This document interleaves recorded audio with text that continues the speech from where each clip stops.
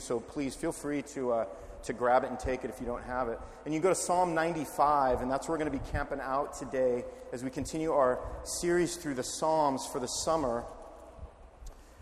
This morning we've been going through all these different types of Psalms. And this morning we're going to go through what's called an enthronement psalm. And it's all about David writing a song and basically making much and reminding the people about all who God is. Everything that God is. He's going to magnify. He's going to emphasize God's greatness. He's going to emphasize God's greatness in this psalm.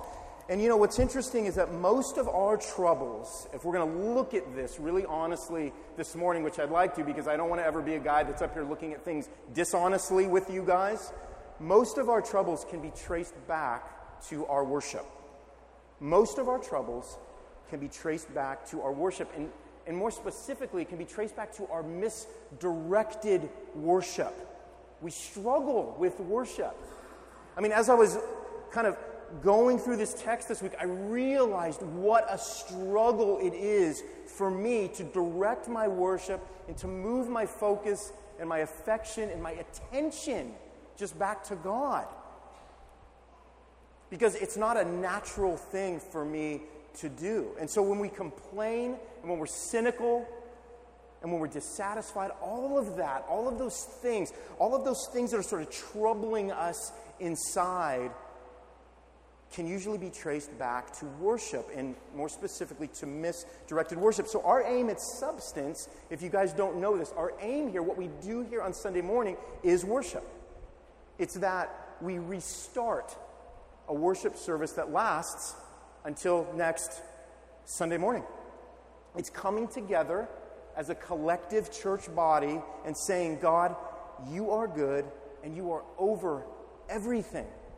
It's coming together and saying, Jesus, thank you for dying for us, forgiving us, and for giving us a new identity. It's praying to the Holy Spirit and saying, give us this deeper love for Jesus, for His Word, and for our neighbors, and for one another. We want to learn once again that because of the gospel, our lives have meaning, our lives have hope, and our lives have a future. So we all come to church on Sunday mornings with a worship problem. It's not that we haven't worshiped since last Sunday. It's that we have been. But who or what have we been worshiping? Have we been worshiping our Creator or His creation? That's the question. So Sundays are a day when God's people gather to redirect their delight back to God, which is where God designed it to rest in. And what's interesting is that delighting in other things is good. Good for us to delight in other things when we don't make those things God. God gave us hearts with the capacity to be held captive by those things that we love and desire. He did something inside of us, in our souls, in our hearts, to be receptive to those things. The Puritan preacher Jonathan Edwards from the 1700s, this old school dude that has written some amazing things, he said this. He said, that which men love, they desire to have and to be united to and possessed of. He said, that beauty which men delight in, they desire to be adorned with. And then he said, those acts which men delight in, they necessarily incline to do. In other words, we worship what we love and delight in most because this is how God created us. This is how He made us. It's a good thing. We bow before a throne. We're always bowing before a throne. And when it's the throne of God, we find, among other things, identity, rest, and reason. We discover that God never fails to live up to who He is. So our sense of joy and our happiness and our contentment can find its settledness in the maker of those things rather than the things He's made. It's a total reorientation. C.S. Lewis said this. I love this quote. He said, human history is the long, terrible story of man trying to find something other than God which will make him happy. Human history is the long, terrible story, optimist there, C.S., of man trying to find something other than God which will make him happy. So this morning we're going to look at Psalm 95, if you're not there. And we're going to look at the ways that David brings us back to who God is so that we don't stray from him in our hearts like the children of Israel did back in the day. They hardened their hearts against God. And we're going to see what God can do for us inside to make us a church and a people that are redirecting and finding our identity and our happiness and our contentment even when things go south. We find those things in God through Jesus Christ. So let's read Psalm 95. It says this. O come, let us sing to the Lord. Let us make a joyful noise to the rock of our salvation. Let us come into his presence with thanksgiving. Let us make a joyful noise to him with songs of praise. For the Lord is a great God and a great King above all gods. In his hand are the depths of the earth. The heights of the mountains are his also. And the sea is his, for he made it. And his hands formed the dry land. O come, let us worship and bow down. Let us kneel before the Lord our Maker. For he is our God, and we are the people of his pasture and the sheep of his hand. Today, if you hear his voice, verse 8, do not harden your hearts as at Meribah, as on the day at Massah in the wilderness, when your fathers put me to the test and put me to the proof, though they had seen my work. For 40 years I loathed that generation and said, they are a people who go astray in their heart, and they have not known my ways. Verse 11, therefore I swore in my wrath, they shall not enter my rest. That's God's word. So I want to lay out 4 things for us that tell us that this psalm is telling us about God so that we can understand what it means to be a worshiping person. With the understanding that we are a worshiping person, but we always have to be looking at where that is being directed. Number 1, God is praiseworthy. That's what we see when we dive into verses 1 and 2 here. God is praiseworthy. What David's doing as he comes into the psalm is he's giving us, like what we did at the beginning of our singing, of our time of singing, is he's giving us a call to worship. David invites the people to worship. He says, sing, make joyful noises, and be thankful because he's delivered us once and for all. That's what David is saying. So, again, we gather together as a church to collectively call out to God and tell him how great he is because he's given us a salvation that cannot and will not fail. So all of our strivings that we come into this place with after relationships and careers and cars and boats and bikes and houses and businesses and vacations and savings accounts are just failed jabs at a longing for something eternal that the Bible says God has actually put into our hearts. Like that longing for something more, that we don't just keep hitting that ceiling over and over again. We want to reach deeper into things. We want things that are going to satisfy us more fully. That comes from God. That's an eternal longing that God put into our hearts. What David shows us here is that we sing and we make noise to God. And if you've witnessed our worship, there's a lot of noise in it. We make noise to God because of history, reality, and potentiality. God is acted. God is acting, and God will act. That's what we have when we have God.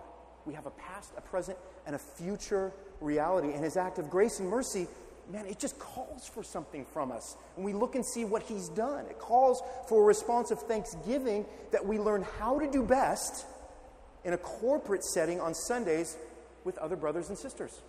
This is just what he's given us as a means to explore and discover this and understand this more fully. Sunday really is a kickoff. It's a kickoff for our worship. So right now, my little brother is losing his mind waiting for the NFL kickoff on September 10th, Patriots versus Steelers. I know, it's impressive that I know that for some of you. I know that. The weirdest thing in the world would be if my brother watched the opening game on September 10th and then never uttered another word about football until next Sunday's game on the 17th. It would make no sense. One, if that happened and you knew him, you probably wouldn't know that he was a football fan. If that's how he came into it. And two, if you did know he was a football fan, you'd probably assume that he just didn't have much of an interest in it beyond Sunday afternoon.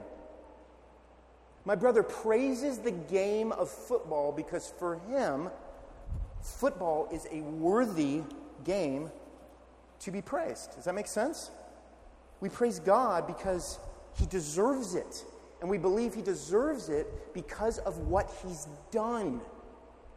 So, follow me on this. Our identity now is in what God has done and what he's doing through us. And that's what gives us our being and our identity.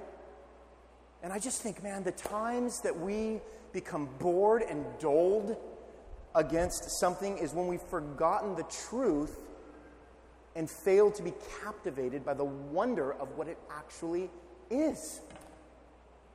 Like, if I remember the ways my wife here in the front, Melissa, has shown her love and her kindness, her patience, her sacrifice, her 5-spice pork roast. I mean, you just throw whatever you want in there, babe. Don't get a big head right now because it's getting crazy, isn't it? If I remember the times that she has shown those things to me, my response is natural in that it wants to respond in gratefulness and immediacy to her. And it causes me to feel ashamed at the same time for the times that I haven't done that. So what I think we've done, when we talk about God being worthy to be praised, God is praiseworthy, I think we've equated the idea of worshiping and praising God to meaning just boring, dead, lifeless worship services. Or ones where you have a guy on stage with a mile-wide smile that resembles an infomercial, right? So worshiping God, it feels like something disconnected from real life. Instead of it being the way someone who now has real life actually lives. It's going to be hard to worship somebody on Sunday that we rarely speak to or hear from during the week. Do you guys follow what I'm saying? When that happens, Sundays begin to feel like the kind of meetings that we usually have on Monday mornings that we dread and count down the minutes that we can get away from and exit, because there's typically not a relationship there, or if there is, it's something that hasn't proven to be life-giving. But that's not what David tells us here about God. He's praiseworthy. He's the rock of our salvation. We come into his presence with thanksgiving. So God is praiseworthy. David invites us to sing to the one who fashioned and formed our vocal cords to do the thing that we just did. God is praiseworthy too.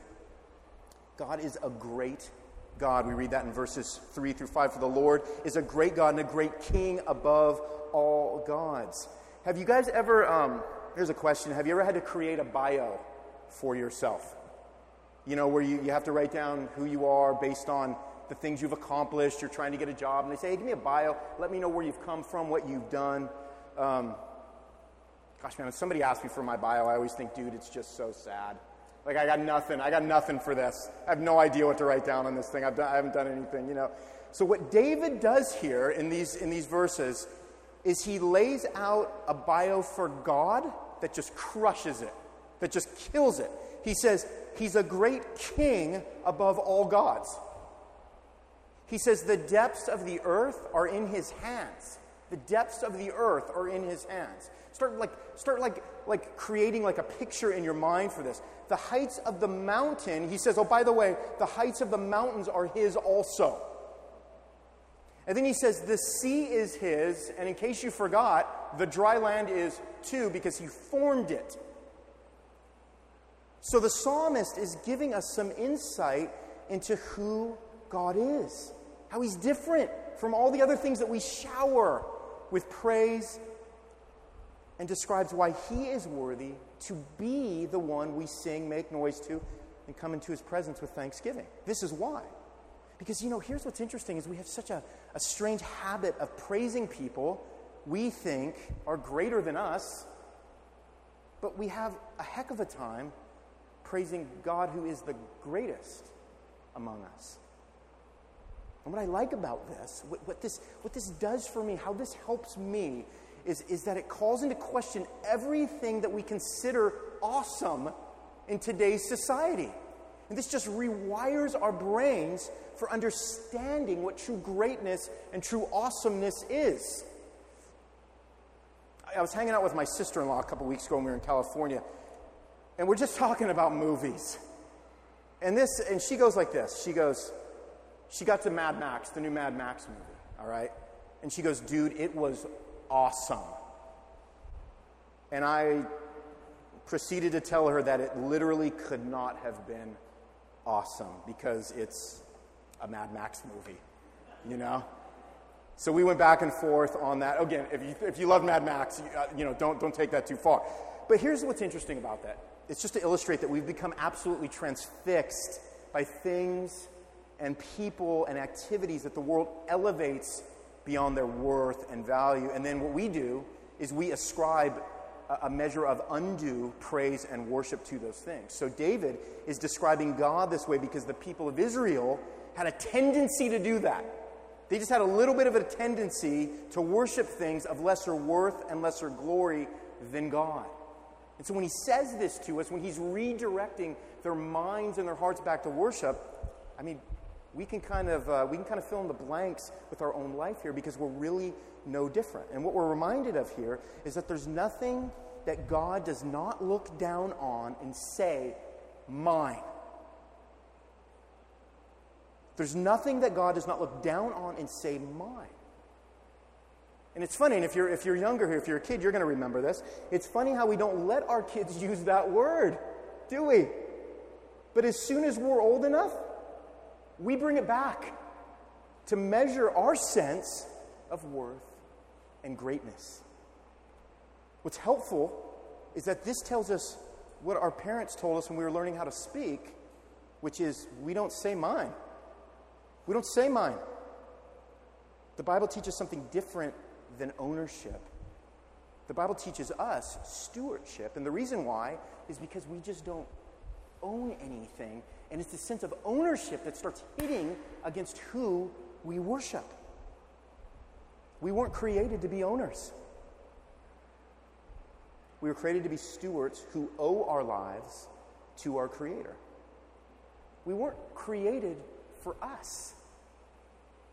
We were created by God, for God, to magnify the glory of God, who created and rules over all things. That's what David is driving at. No one else can lay claim to this kind of bio. This is all-encompassing ownership. And it should excite us. It should relieve us of some things that we have taken undue ownership of that continue to cause us so much pain and chaos and slavery. So it should excite us. It should relieve us that the one who made everything runs everything and consequently gave us everything, though we didn't deserve it. Psalm 24 says, "The earth is the Lord's and the fullness thereof, the world and those who dwell therein." I think he meant to say, you can try to come up with something that doesn't fit into that, but categorically it all does. That's what David is driving at. God is praiseworthy. God is great. 3, God is our God. God is our God. Let that sink into you for a minute. God is our God. Because he made us, we worship and we bow at the knee here, it says in verse 6. Another body part that God created, by the way, our knees, that he is designed to bow before him. So what happened with the Israelites now is that they, in their history, when you look through the Old Testament, they constructed many false gods. They had a habit of always backing into constructing false gods of wood. David is saying, bow down to the real God, the God who formed the world. This is the God who made you and gave you himself. And this is what I love about this reminder. We have a God who has us. So we just don't have sole possession of something that we get to grab when we want. We have a God, if we are saved, we have a God who has us. Because all other gods harm us. David gives us the imagery here of the good shepherd God. A God that never loses sight of where we are, even when we decide to shift our eyes away from him. Who does that?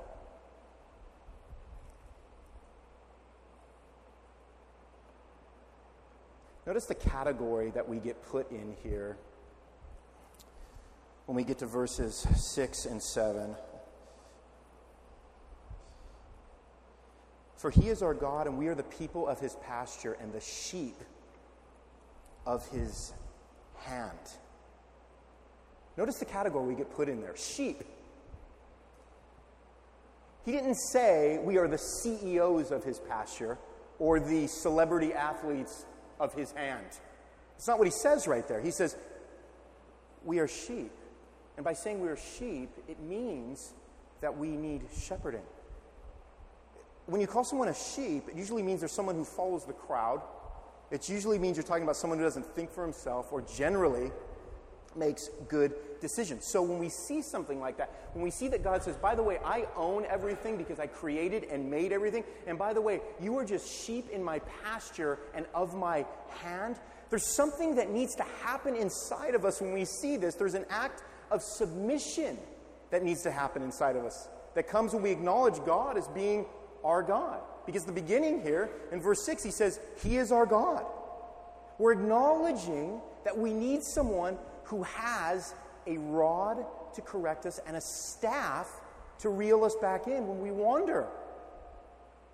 The imagery used here in verse 7, it kind of brings us back to Psalm 23, the famous psalm when David describes the Lord as our shepherd and how he makes us lie down in green pastures and that he fulfills our true needs and doesn't leave us wanting when we feed and drink from his pastures.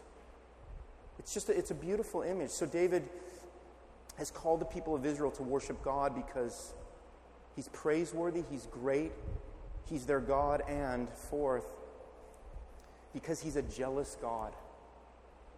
Because he's a jealous God. God is a jealous God. Here's what's interesting. Sometimes an encouragement comes in the form of a warning, and that's what we have here as we get into verse 8. The end of verse 7 says, today, if you will hear my voice. And then it goes into 8 through 11, where he talks about not hardening their hearts, putting him to the test, to the proof, like the Israelites did. So where it says Meribah and Massah was the place, possibly one in the same, where Israel tested the Lord by complaining that they didn't have any water. So they come to this place in the desert, they're traveling around, eventually trying to get to the promised land, but they didn't have any water, even though God had never let them die of thirst before and always provided for them. Once again, they were coming before the Lord in defiance, in unbelief, and rebellion, and saying, where are you? Where's the water? So the warning here that David is trying to give us, that he's trying to give the people he's writing to, is don't harden your hearts. Remember what happened. It's interesting that we don't have any power to soften our hearts, but we have the power to harden our hearts, don't we? Our hearts become hard to the Lord when we settle into unbelief, demanding things from God by insinuating that his character is something other than what we've seen and known it to be. That's why he says in verse 10 here, for 40 years I loathed that generation and said, there are people who go astray in their heart and they haven't known my ways. This is the people that Moses brought out of Egypt. It's generation God loathed. It's a crazy thing to hear God say, isn't it? But he loathed them because they strayed in their heart and they didn't know God's ways. And Matt, when I read that, there are certain passages, if you're serious about God's word, there are certain passages that should give us shivers. I think this is one of them. Notice how he says the people went astray. It was in their heart that they went astray. Meaning everything we've read up to this point about worship, about praising, about singing, about noise making is something that begins in the heart, which is how we understand worship. Here's how angry God gets when we refuse to give him the worship due him. Now, I thought this was going to be actually a much more lighthearted psalm, but I was totally wrong about that. Verse 11 says, "Therefore I swore in my wrath, they shall not enter my rest." Let's turn to Hebrews chapter 3, because Hebrews chapter 3 fleshes this out much better than I ever could. So why don't we just go to the writer of Hebrews and get some more insight into this passage. So you want to make a hard right, go all the way almost to the end so you get to Hebrews.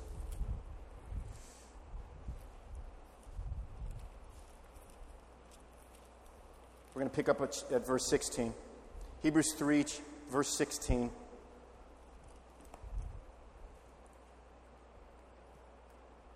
You guys there? This is what the writer of Hebrews says, 3:16. "For who were those who heard and yet rebelled?" He's talking about this passage that we're talking about right now in Psalm. "Was it not all those who left Egypt led by Moses? And with whom was he provoked for 40 years? Was it not with those who sinned, whose bodies fell in the wilderness? And to whom did he swear that they would not enter his rest, but to those who were disobedient?" Verse 19, "So we see that they were unable to enter because of unbelief." So we see the road to God's wrath, which is disobedience, which is unbelief. And then we understand that the road away from God's wrath and into his rest is always down to obedience and worship. Because our worship is rooted in our belief. That's what's going on right there. And the ultimate consequences of what we worship, what we spend a lifetime worshiping, is either in the end, ultimately, the bad news, the good news, it's going to be wrath of God, or it's going to be rest in the finished work of Christ. That's the hope. That's the encouragement for us. Because God is praiseworthy. Because God is great. Because God is our God. But God is jealous. He is jealous. And he is a God of wrath that provides rest against his wrath through Jesus Christ. It's amazing. So let me finish with 4 things about God to help root our worship in him and give him what is his. Because God is all these things. And so we're all going to walk away today. We're all going to go to our different avenues and streams of life. What are we going to do? What's going to happen in us internally? Are we going to continue to stray? Are we going to begin to stray? Because what we think about God, what we know about God, what we believe about God is going to affect our identity and how we act based on who God is in our lives. Number 1, because God is praiseworthy, it helps us measure the worthiness of other things in comparison to God. It helps us measure the worthiness of other things in comparison to God. Worship is necessary for us because God is worthy of it, and we must give to God everything worthy of him. Do you ever stop and realize how many things you can praise and worship the Lord for?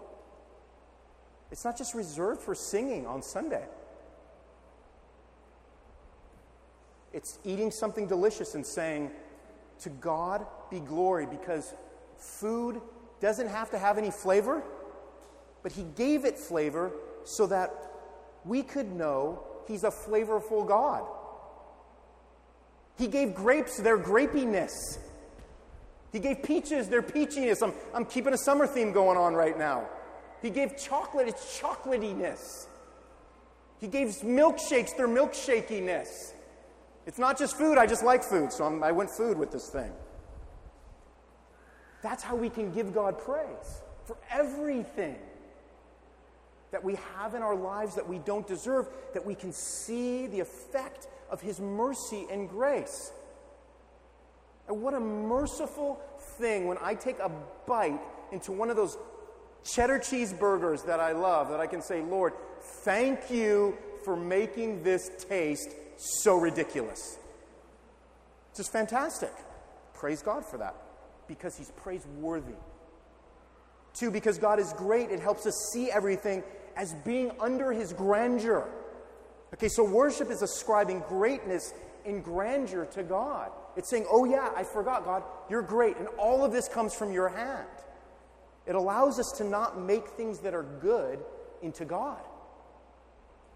So, like a lot of young dudes, I loved playing with Hot Wheels when I was a kid. But if I ever placed my Hot Wheel on the ground next to a Corvette convertible, dude, there was no comparison. It's not that. It's not that. It's not great like that.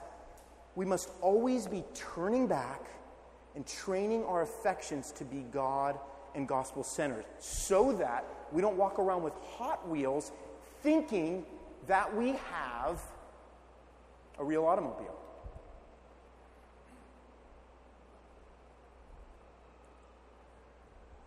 God is praiseworthy. God is great. Because God is ours. Number 3, it helps us humble ourselves. And worship is just a profound act of humility.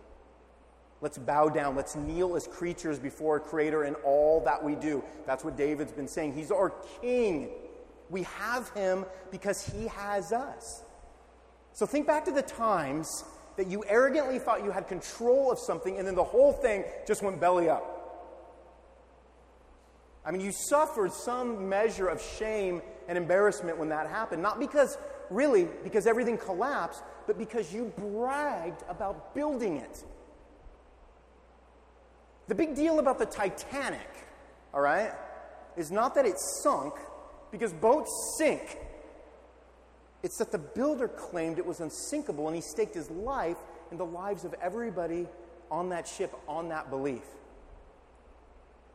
So think about this. If you are a Christian, the God who spoke light and planets and people into existence has taken sole ownership of you. If he walked into this room right now, he would look you in the eye and he would say your name as someone who knows you better than you've ever been known. And we brag about knowing important people, don't we? We long to be VIPs. As children of God, we know the one who, at one point, sat up in a tomb after dying on a cross and unwrapped the linen cloths he'd been buried in. That's why we worship God. He's ours because we're his and we're known by him. Tim Keller said this: to be loved but not known is comforting, but superficial. To be known and not loved is our greatest fear. But to be fully known and truly loved is a lot like being loved by God. It is what we need more than anything. Then he says this: it liberates us from pretense. It humbles us out of our self-righteousness, and it fortifies us for any difficulty life can throw at us. Isn't that an amazing quote?